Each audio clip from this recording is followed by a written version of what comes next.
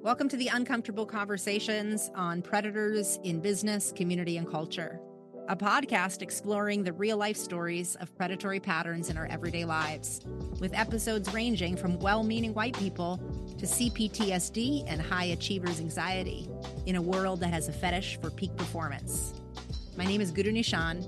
I'm a disruptor of cultural indoctrination and actively support the dismantling of false identity by curating uncomfortable conversations on taboo topics hiding in plain sight. I stand committed to breaking codes of silence, shame, and secrecy in our own families, communities, companies, and cultures, but mostly within our own bodies. I want to welcome today's guest to the podcast. His name is Rafer Weigel. He's the founder of WMG Communications, a content marketing firm. Weigel is a 3-time Emmy Award-winning journalist whose career began in print journalism at the Chicago Sun-Times and the Los Angeles Times. He then became a sports anchor at CNN Headline News and later ABC 7 Chicago before transitioning to news. Weigel was a news anchor at Fox 32 and was the reporter credited with breaking the story that Chicago police were going to charge Jussie Smollett with staging a fake hate crime. He's covered presidential elections, major sporting events like the Olympics and Super Bowls, and everything in between. He's with us today to share about the confusion of unacknowledged sexual abuse as a teenager and the impact that it's had on his adult life in both intimate relationships and in his professional career. I want to welcome you to the podcast today. Thank you so much. Thank you so much for having me on, Guru Nishan. I admire what you stand for. I admire what you do, and I'm grateful to be here. Thank you. Thank you for taking the time. We met each other a few weeks ago at a professional networking event, and then in our own personal side conversation, when I started sharing with you my podcast and the work I'm doing, you became very open about an experience you had in this exact arena as having had early abuse, but that kind of got covered up by social norms and kind of gender society expectations. And, it really hit my heart in a way that was like an area of men's sexual abuse, a sexual abuse that men experience young. And because we have so much kind of machoism and gender normality around the way men are supposed to receive sex versus the way women are supposed to receive sex, it just hit me. And it wasn't a new conversation for me. I'd been talking about the unacknowledged sexual abuse of young men and young boys for the last year or so.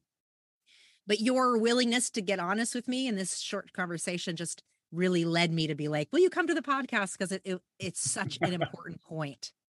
And I thank you for your vulnerability. Yeah, well, my story is a cautionary tale. And, you touched on a good point. I did not consider myself a victim of sexual abuse because my sexual experiences involved women. And it was not until, and the reason I wanted to share it is because it shaped a pattern of unhealthy decisions with regards to, because it completely warped my view of what a healthy relationship was. And those series of self-destructive decisions ultimately led to my professional demise. And so we'll get into that in a minute. But when I after it happened, I at least, had done enough work to acknowledge my role. Why did I get involved in this situation? And I went to therapy for the first time. I had never gone to therapy. I come from a macho background that to ask for help is a sign of weakness. And it was all about, your career is fine. Well, if that's fine, nothing else matters. And I'd gone through a series of, a divorce and a bunch of other stuff. And I went to a therapist and I told her, she said, first question was, tell me about your first sexual experiences. And I told her, she went, oh, you were a victim of sexual abuse. And I was like, I was? I didn't think of it that way. I was 15 years old. The woman was a married woman. She was 23.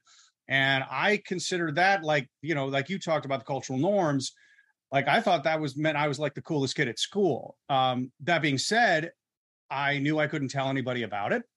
I felt very bizarre. I didn't know how to emotionally process it.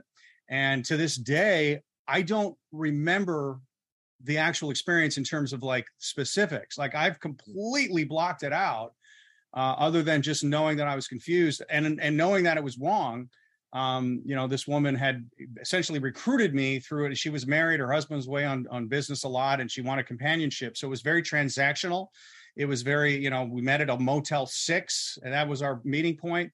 And so after that, I completely shut down. And then my next experience after that, I knew I wasn't able to have a relationship with other girls in my high school after that, because I really didn't know like I said, I had trouble processing it. And my next relationship was a teacher, also in her 20s. And that went on for several months.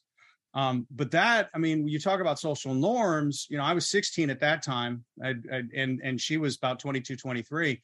I met her family.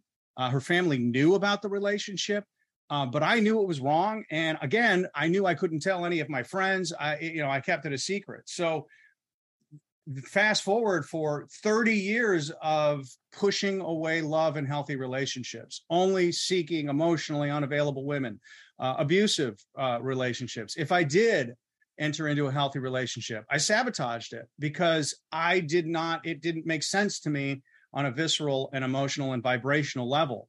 So I love the work that you're doing because, at the end of the day, my therapist said I experienced trauma. Did not think of it that way. But when I look back at my career, the path that I went, I'm like, I guess I did because of the way that I reacted to it.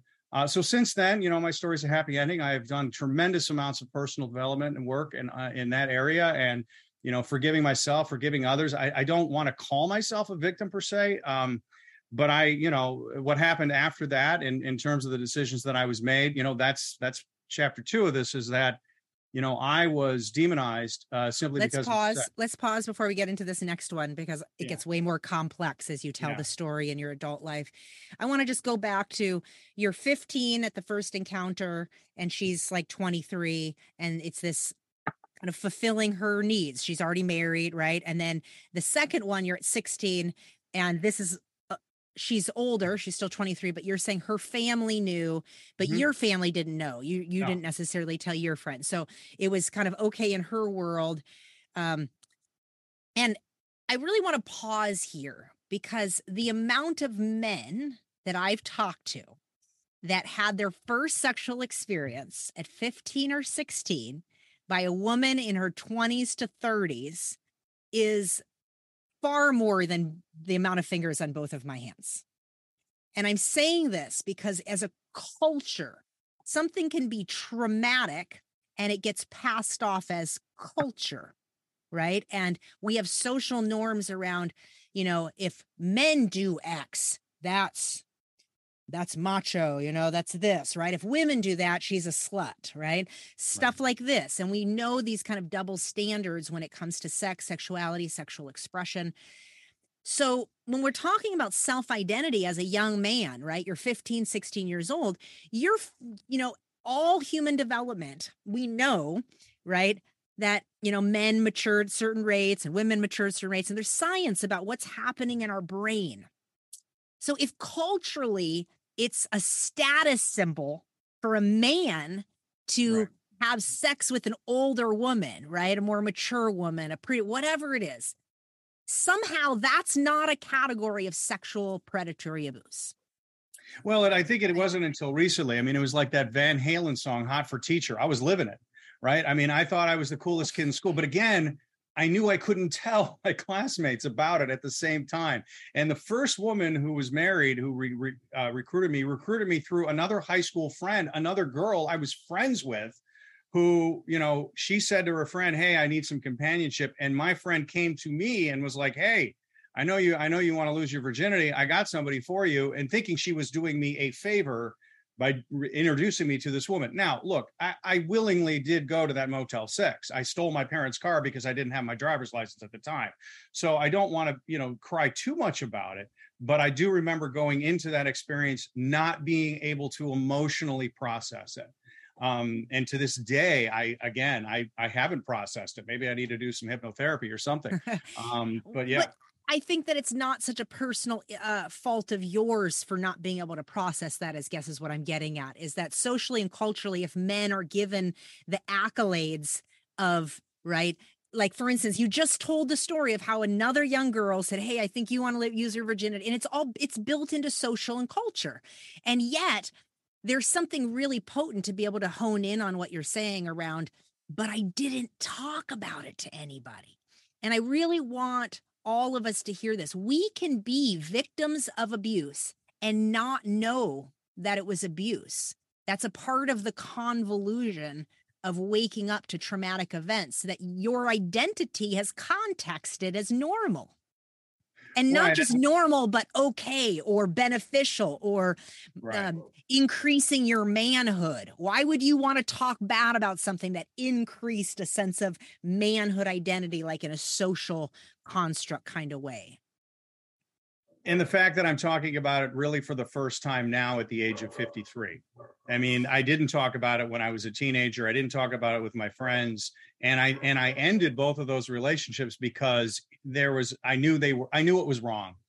And I didn't know, other than I knew I couldn't talk about it. Even with the second woman who, introduced me to her family, I remember feeling so weird being around them. Like if this were a man and I was a 16-year-old girl, this man would be going to jail, you knew that as a teenager. Yeah. As a teenager, you had that thought? I did know that as a teenager. And, and the reason I never really cried sexual abuse is because, working in journalism, I've done a lot of stories about young women and young men who have been victims of sexual abuse at the hands of men. And obviously, when you infuse the testosterone into that, there is a predatory nature on that. That is very cut and dry.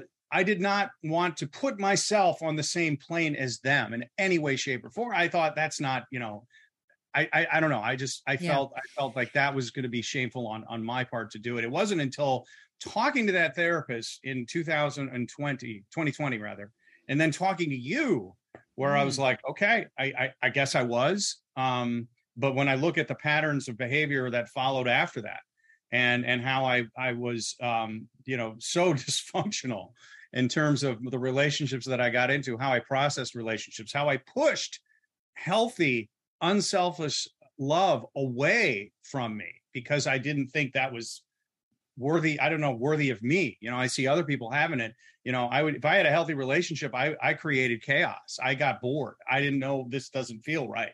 And it took everything collapsing and crashing and burning before I was like, all right, I got to figure out what the hell I'm doing, because this is not right. This is not normal. So well said. So well said. To be 53 and to only start acknowledging something for what it was. I very much relate to this. It was only 2 years ago from now that I realized, holy moly, I have complex PTSD from the culture I grew up in. But I didn't context that as trauma. I contexted it as good. And so my whole identity formed kind of in a mutated way, even though it was a wonderful personality, and I want to say the same thing for you. It's like when we have early compacted experiences, we context them however we can. But if we don't have a support to understand healthy attachment, to learn healthy love, right, and not codependent based manipulation that is passed off as relationship, and going back to that, we can be abused and not call it abuse because we didn't know that. So that's essentially what grooming is, folks. Whether it's a older man grooming a young woman, the groomed person is a willing participant, quote, because that's a part of what makes it grooming. It's a willingness to go there. But the power dynamic of somebody older and younger automatically sets up the abuse situation, even if, quote, we had some level of consent because we were too young to really do that. And I've only really learned that the more I learned about coercive control and understanding what does it mean to be somebody in an environment where, like, an authority, like a teacher, becomes an abuser, right? You don't know because you've given authority to that person. So it's just so courageous and brave of you to talk about this. And I do want you to carry it forward now to what happened that made you get to that therapist and kind of have a wake up moment. Yeah, I mean, I had focused all my self-worth and energy into my professional development and none of my personal. I ended up in Market 3 as a news anchor. I was married for a brief period of time. I'm not going to disparage her, but it wasn't the right person for me to be married to. We did produce a wonderful son. I did end up getting a divorce, and I moved to Chicago. I was alone, and my son had moved to Vegas, and it became, a situation where depression started really sinking in. So I had embarked on a series of relationships with, let's just say, emotionally unavailable women, and some were abusive. And I got involved with a married woman, and because that felt normal for me. And she was in a neighboring state, we'll just say that. And after a while, I broke off the relationship because I knew it was bad and unhealthy. Got back together with another ex-girlfriend, and that ex-girlfriend started harassing the married woman. The two of them started going back and forth. The married woman brought my ex-girlfriend up on charges in this neighboring state. My name was mentioned in the affidavit. And being a news anchor, that was sexy. News anchor named in revenge porn case because she had been, harassing this woman with the woman's nude pictures that she had sent. So I got a restraining order against the married woman in Cook County. The hearing lasted all of 15 minutes. Judge looked at the evidence, went, okay, restraining order granted. The married woman then got a restraining order against me in the neighboring state. That hearing lasted 2 days. It was a series of just simply embarrassing me, and it was covered by two small papers there in that state. And because I was a public figure, one of the things that, I learned is that when a public figure makes mistakes, other people will latch onto those mistakes to advance their own careers and agendas. I did make a mistake getting involved with these folks. That was a bad decision on my part. If I were coming from a healthy place, I never would have gotten involved with a married woman whatsoever in the beginning. I had never been to this woman's house. I did not know where she lived. So the idea that I would be hit with a restraining order to me was asinine. I'm like, no, we never, we met at my place or hotels. That was it. I never went, After 2 days, the judge granted the restraining order, citing that I did not do enough to stop my ex-girlfriend's behavior, who was the one doing the harassing. And I lost my job. After that happened, I decided to go into therapy. I went into rehab, actually. I went to an outpatient. And when I spoke to a therapist there, she said, there is such a thing called love addiction. I'm like, well, what does that mean? It's like when you chase that rush of being able to achieve a relationship with somebody who's unavailable. And for me, the rush of being able to, lure a married woman away from her husband, this was a rush I was chasing. And I chose to be transparent about it. And that also opened me up for more criticism, more judgment. So I look back on that. I look back on a lot of things I did and what I wish I had done it differently. I chose not to take the deny, blame others. I just said, look, you know what? I made these decisions. Here's why I made the decisions. I'm working on it now. I'm the best version of myself that I've ever been. That's the approach I take now. And initially, I was forced to form my own company because nobody would hire me after that. And I'm not saying this like, oh, woe was me. But, the articles, they look at it, they make a decision on who I am based on those, as opposed to who I am today.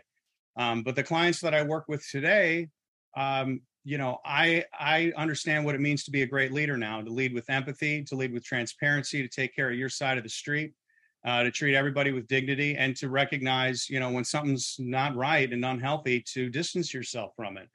Those are the people that I work with now. My life has never been better, and I never would have gone on this path of self-discovery had all of this not happened.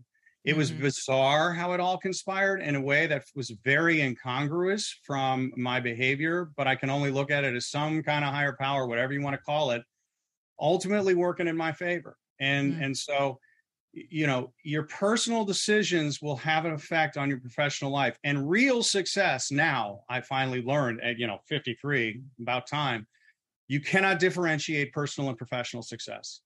They have got to be working in tandem and in concert together in order for real success to be achieved. And I know that now. And my son, he was traumatized by the experience, he was embarrassed by it. And now he learned from my failings. I'll call them failings. I failed when I involved myself with these, this love triangle and all of that. Even though I didn't commit a crime or anything like that, but I was demonized. He's learned from it, and I know he won't make the same mistakes. And that alone is worth it. So I look at it as probably saving my life, I think, more than anything. I mean, who knows? The woman's husband could have come and killed me for all I know. I had done it before. It wasn't the first time that but that's because I realized that was familiar to me starting at 50. Yeah, I really want to stop and really have listeners hear this, that, what happens in our early developmental years creates kind of a set point. It's kind of like a thermostat, for lack of a better word, right? There's kind of this sense of normalcy, and our nervous system holds, and this is very neuroscience and trauma informed, that there's early imprinting. And so that level of familiarity. So for instance, what Rafer really brought up was, I got involved with a married woman, unavailable women, because that's what was familiar. So let's break that out a little bit. Like, he's giving very vulnerable personal stories of his experiences, but the way that plays out in any of our lives is we could have a certain type of experience. I know for myself, I witnessed my father have a lot of sexual relations outside of his marriage as a young child, but it wasn't talked about. It's just something you pick up as a child. And later on, when I was also an adult, I didn't know why I would only attract married men or unavailable men, but men that would lie about the fact that they were married or had a girlfriend or had multiple families.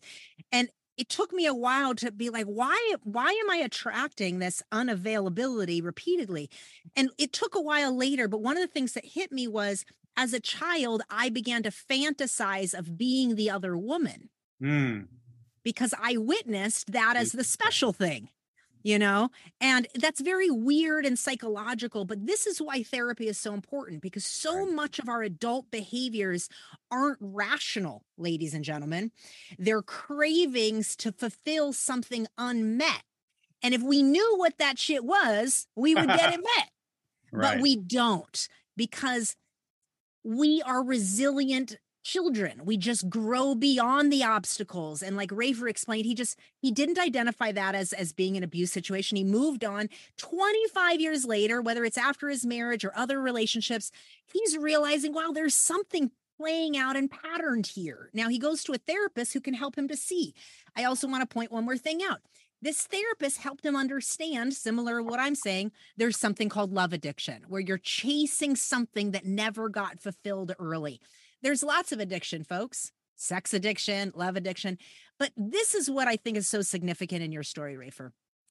You had this epiphany. You go to therapy, you start having major recognition of like old situations to the new one and how your choices are creating circumstances. It can be very empowering, but we can also then get too honest publicly in an environment that doesn't honor our vulnerable sharing. And so here he is as a public figure. He gets written up, but also he gets honest. He's like, this is what happened historically. This is what's going on. But, the media scooches that up and paints whatever story. And I can only imagine the tabloid scene for that afterward. Like, you're trying to be this man speaking to healing past abuse and love addiction, and it gets taken like a football and run. They turn love addiction into sex addiction. There is a difference between the two. I was not, nor am I, a sex addict. This was an emotional disorder that I chased. I chose to be upfront about it because I started going to group therapy sessions with men who had experienced this, and I could hear the pain and suffering that they had gone through, and I wanted to shed light on it. Now, the fourth tradition in AA is attraction, not promotion. When I did that, I had spent some time in recovery. I haven't had a drink in 7 years, but I was experienced some, enough time in AA to know that, and then I got the calls from the guys going, they were upset with me for doing that. So there was a massive backlash that did it. Here's what I want to say about process addictions. And I feel this is a very important point. Process addictions and drug and alcohol addictions are very different things. Drug and alcohol addictions, it's cut and dry. You don't drink, you don't do drugs. End of story, period, full stop. Process addictions, love, food, spending. Those are things we need to live. You can't stop eating. You can't stop loving. You can't stop buying things. So for somebody to overcome a process addiction, I'm not saying this to pat myself on the back, but I want to try to change the stigma. If somebody went from being a food addict to somebody who's now having a healthy relationship with that item, that human being changed their DNA. That would be like an alcoholic becoming a social drinker. The amount of work that went into that paradigm shift, you should be embracing that person. That is somebody you want on your team. That is somebody who has worked so hard to better themselves. You should not push them away or judge them. You should embrace them. I know a CEO of a company who overcame food addiction. He was one of the first guys that reached out to me after I came out. This is one of the benefits when doing it, is because certain people did reach out. This guy and I have been close ever since. He's one of my he's a great leader. He is one of my daily inspirations. So I just wanted to kind of point that out. You're right. I was demonized as a depraved individual as a result. It's brilliant. What you just talked about is so brilliant and such an important distinction, because, the more I talk about complex trauma, I can tell when people are afraid of engaging any further. And that's because of their own social, cultural messiness inside that hasn't been processed. And then it will sort, right? But to be a public figure and to do that, it's a whole nother level of unraveling. And what I call in healing terms, we have to create disruptions in order to change process addiction. There has to be new choices. And so for him to get vulnerable publicly and then pivot, right? You created your own company after that because you weren't being hired. And this was a really pivotal moment in your own, say, business and personal lives, learning to integrate, that you can't keep them so compartmentalized and actually think you can become a whole healthy person. Yeah. I mean, I like to tell stories now that matter. I love working. Nonprofits are my favorite clients because, they're out there trying to save the world and do good. And admittedly, telling stories for the news, I felt like I was really propagating stereotypes and fear. It was reactionary. We were reporting on problems without offering any kind of context or solutions. I've not watched the news since. I'm not gonna lie to you. I mean, I was January 6th, of course, I'm watching that, elections, but other than that, local news. And I remember when I was dating and I was, on the news, and I'd go out and women would ask, what do you do? I'm like, I'm a news anchor. The amount of times I heard, oh, I don't watch the news, it was almost 9 out of 10. Because they didn't know what I did. I did want to address one other thing that I felt safe talking to you about when we talked on the phone. Mm-hmm. I feel, first of all, I just want to preface by saying look, the Me Too movement was a very important movement. It gave voice to a lot of victims out there that have been silenced. My mother was a victim of sexual harassment at her job and in the 80s, and she went to the management and they fired her and she had no recourse over it. And this guy was a man. So I understand, that shit's real. I get it. But when I was going through my civil disagreements, let's call them that, I was a single man and I was involved with a married woman with 4 children.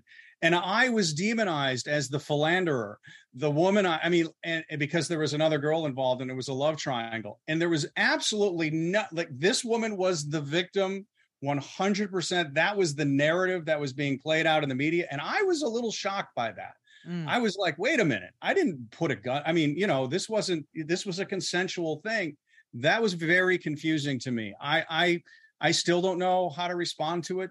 Maybe you can shed some light on it. I felt that the Me Too movement was being weaponized to advance someone's personal agenda. I did feel it was unfair, but again, I don't want to start acting like I'm a victim because I'm the one that got involved with this woman. So, but I did feel that was a huge double standard. And I feel there are real victims of harassment out there. And to be lumped in and somehow that narrative just didn't feel just. It didn't feel right. I don't know if it's okay that I feel that way. I think it's very okay you feel that way. And I also think that you're pointing out and highlighting a very important double standard within and how movements can be good movements and then kind of go off in a direction. Meaning, is it the totality that any abuse is worthy of speaking up? Is any human that gets groomed worthy of that same holding, right? And this is a really important point because the double standard, I think, really links back into the unacknowledged abuse of our young boys. Because if we don't acknowledge the amount of abuse that has taken place, the stats are very high, folks. We're talking about, and this is that the stats of reporting, but it's something like 1 in 4, 1 in 4 women, 1 in 6 men, like it's not that far off in terms of the amount of abuse victims as children. And that usually the predator is someone so it's the babysitter, the aunt, the cousin, the neighbor, and when young men are abused, more often than not, it's by women, it's not by men. And so we have to start looking at a larger cultural context of how we have implicit bias in our own mind around what makes a predator and what makes a victim. Because we have this idea that it's bad to speak out about our abuse as if we're being a victim, because there's been so much victim shaming historically that makes you wrong for saying out loud, this is not right. What just happened was abuse. So not are we dealing with the double standard when somebody comes out, like you start voicing and then you get spun as the deviant. And it's no different than how we see Black people as spun to the deviant over whiteness, but men over the woman.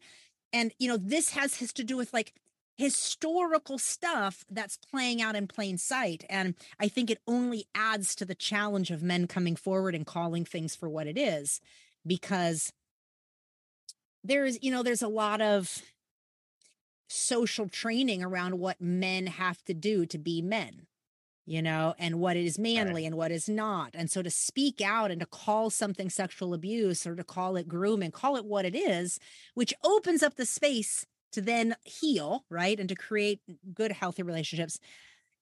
It just feels like it's a compounding issue, right? That unacknowledgement then compounds and makes it that much more worse in a public environment that then turns around and demonizes men once again, even if they were the ones receiving abuse. Yeah, and I it also want other men to not make the same mistake I made and understand that mental health is so important. My culture, growing up in the 80s on the North Shore of Chicago, a successful father who was an iconic sportscaster. He was viewed as a huge professional success. God bless the man. He went through marriages like a hot knife through butter. This was a man who also experienced some trauma, not similar to mine, but in terms of the divorce that really affected him. And he never once set foot in a therapist's office. And it was just looked at as, you don't got your shit together if you got to go to a head shrinker. And so I didn't put any energy and effort into.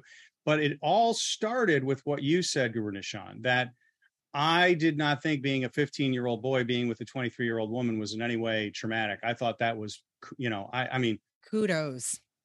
Later in life, I would brag about it, but so the cultural stereotypes, need to be looked at. Men do need to look at the fact, if I could do anything differently, I would go back in time 35 years and get into some therapy so I would not have made the mistakes that I made in getting involved with the people that I did.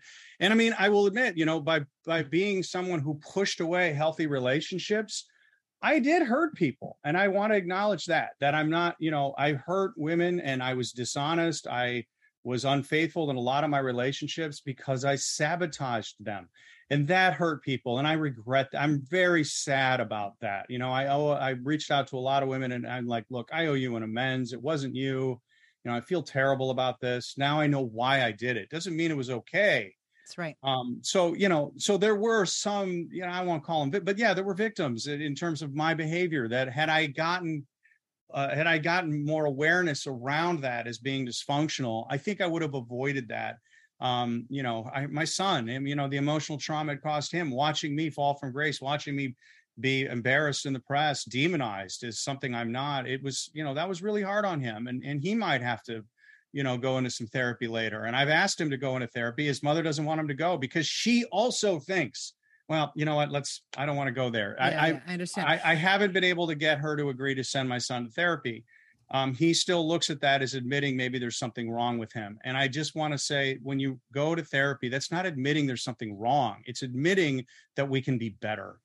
That's all. I just feel that stigma also needs to be, that's still prevalent, even for my 12-year-old son. He looks at it, well, if I'm going to therapy, means there's something wrong with me. I'm like, no, son, it's not. It's just you're going to get yourself on a healthier path. But I don't have custody Absolutely. of him Absolutely. anymore, and that's one of the things that resulted in my divorce that I regret. So, don't wait until, things blow up before you decide you want to start to right that ship. The ship can always be righted, right? I mean, we can, it's progress, not perfection at the end of the day. It's never, Yeah. we can always be better. We'll never be perfect. If you focus on being perfect, then you're doomed, but you can always be better. Yeah. And, I just want to speak to that stigma on mental health is like, I only learned how to context myself within the framework of mental health 2 years ago. And I grew up in a real spiritual yoga culture, where everything was dealt with through the lingo and the language of, wellness, but it wasn't therapy. And so I'm a huge advocate of therapy because it gives us a proper lens on ourselves outside of the cultural context of, say, your family, your religion, and your society.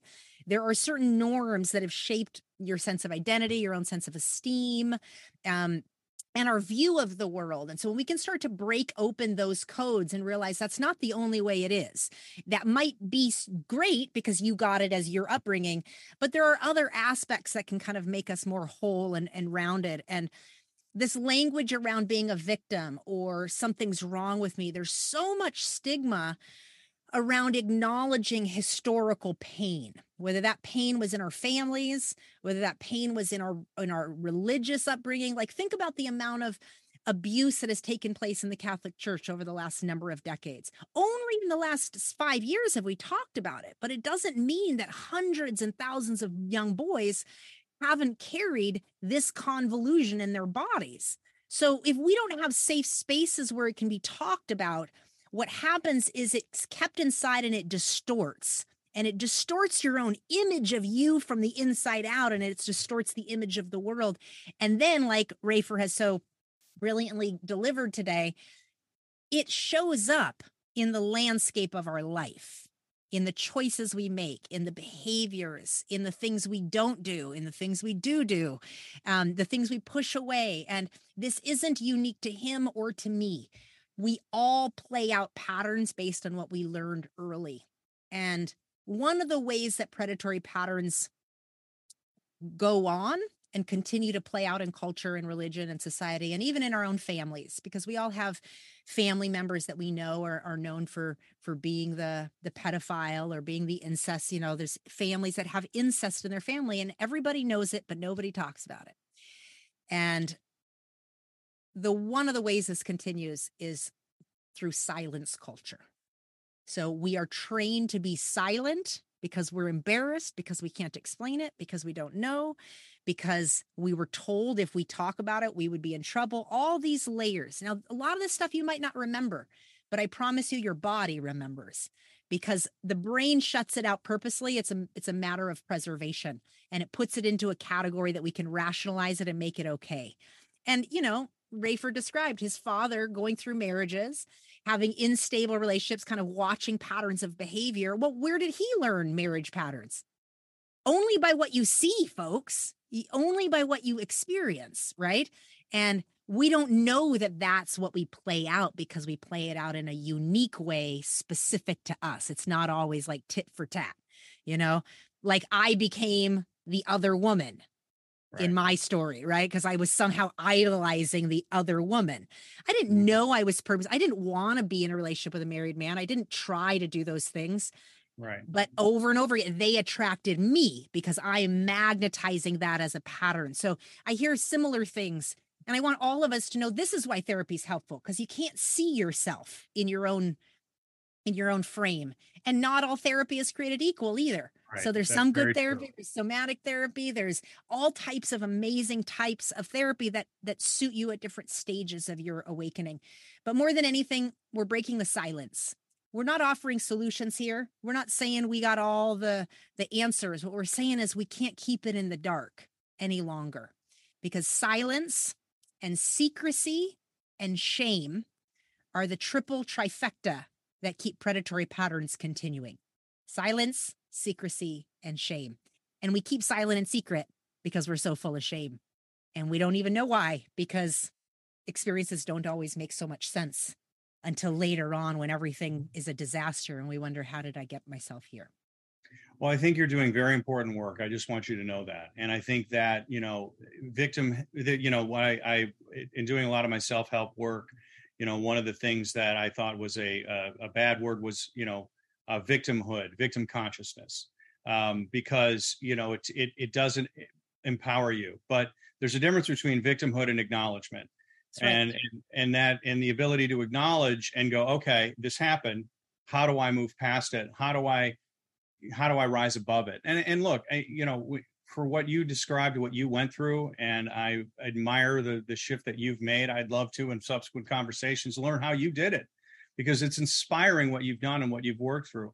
I've interviewed lots of men who talked about being preyed upon as altar boys by, the Catholic Church and priests, and having them go on camera and say that on camera because they wanted to right a wrong. I was like, I don't know how you did it. I admired these men for doing it.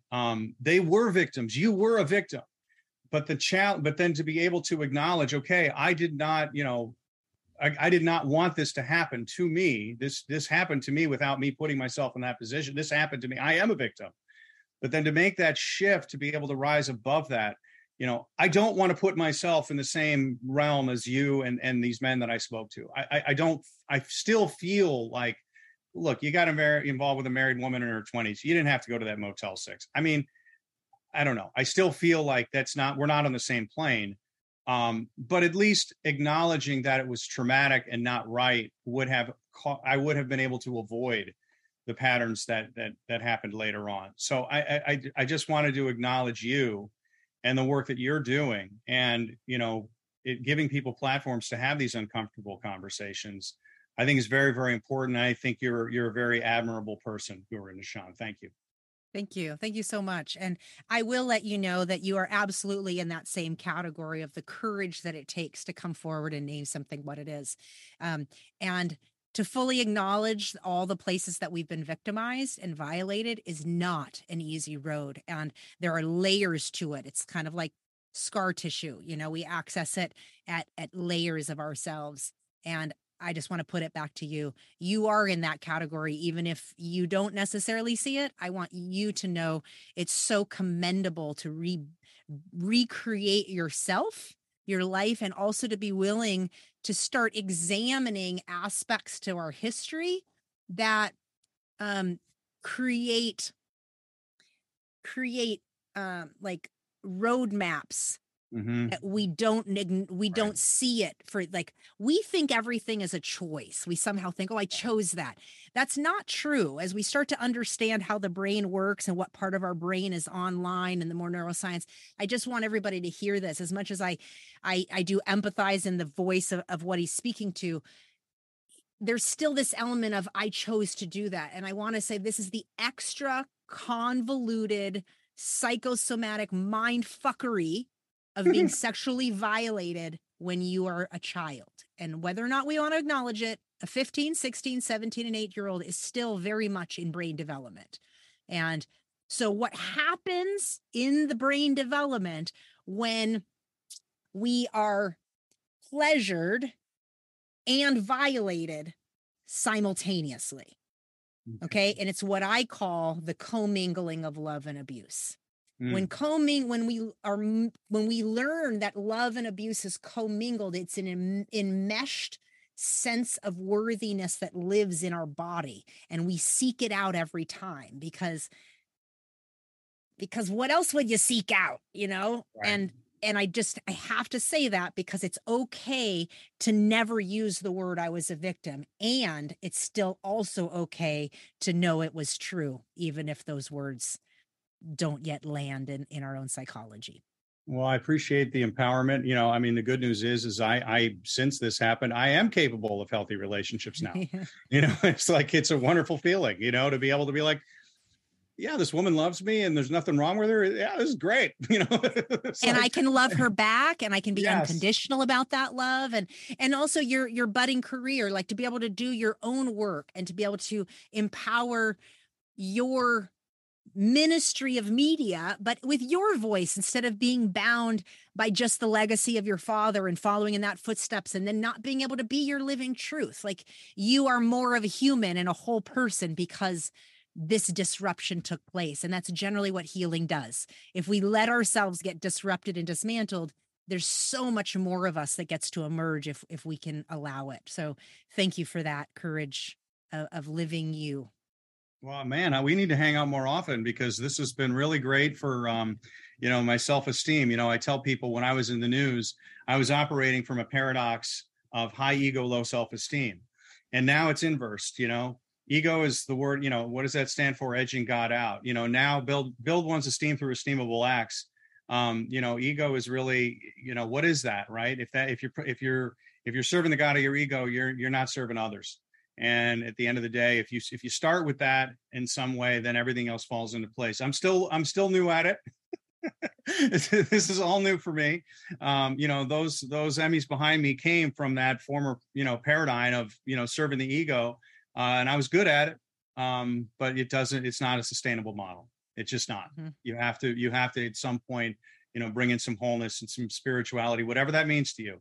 And right. And again, I'm not claiming to be. You're a guru, Nishan. I'm not. I just like to. I know I need to hang out with people like you. And to me, and from where I was 3 years ago, that's a victory. Like, that's an awareness that I didn't even have. So I'm grateful you came into my sphere, and I'm grateful for the time to chat with you. And I hope that this helps somebody. I really do. I really do. Yeah. Thank you. And I know it will. So thank you for being here. And we'll talk to you on the next episode. This has been another episode of Uncomfortable Conversations on predators in business, community, and culture. If you need support beyond this listening space, you can connect with me at gurunishan.com. I'm a writer, speaker, and trauma healing activist, offering free and paid resources, online courses, and consulting in personal and professional reinvention. If you'd like to be a guest and share your story, please email me at gn@gurunishan.com or check the show notes for details. Please also like, subscribe, rate, review, and share this podcast with someone that you love. Please remember, your listening and sharing support is greatly appreciated. The information presented in this podcast are for general educational purposes only. The views and opinions expressed are solely the views of the individuals involved. By listening, you agree not to use this podcast as medical advice to treat any medical condition in either yourself or others, including but not limited to patients that you are treating. Nothing in this podcast is intended to replace the services of a trained therapist, doctor, or health professional, or otherwise to substitute for professional mental health, medical advice, diagnosis, or treatment. Guru Nishan LLC and affiliate organizations shall under no circumstances be liable to any listener of the podcast or viewer for any action or inaction on your part as a result of the content you consume on this podcast, or for any adverse reaction, including any emotional distress you experience as a result of consuming this podcast.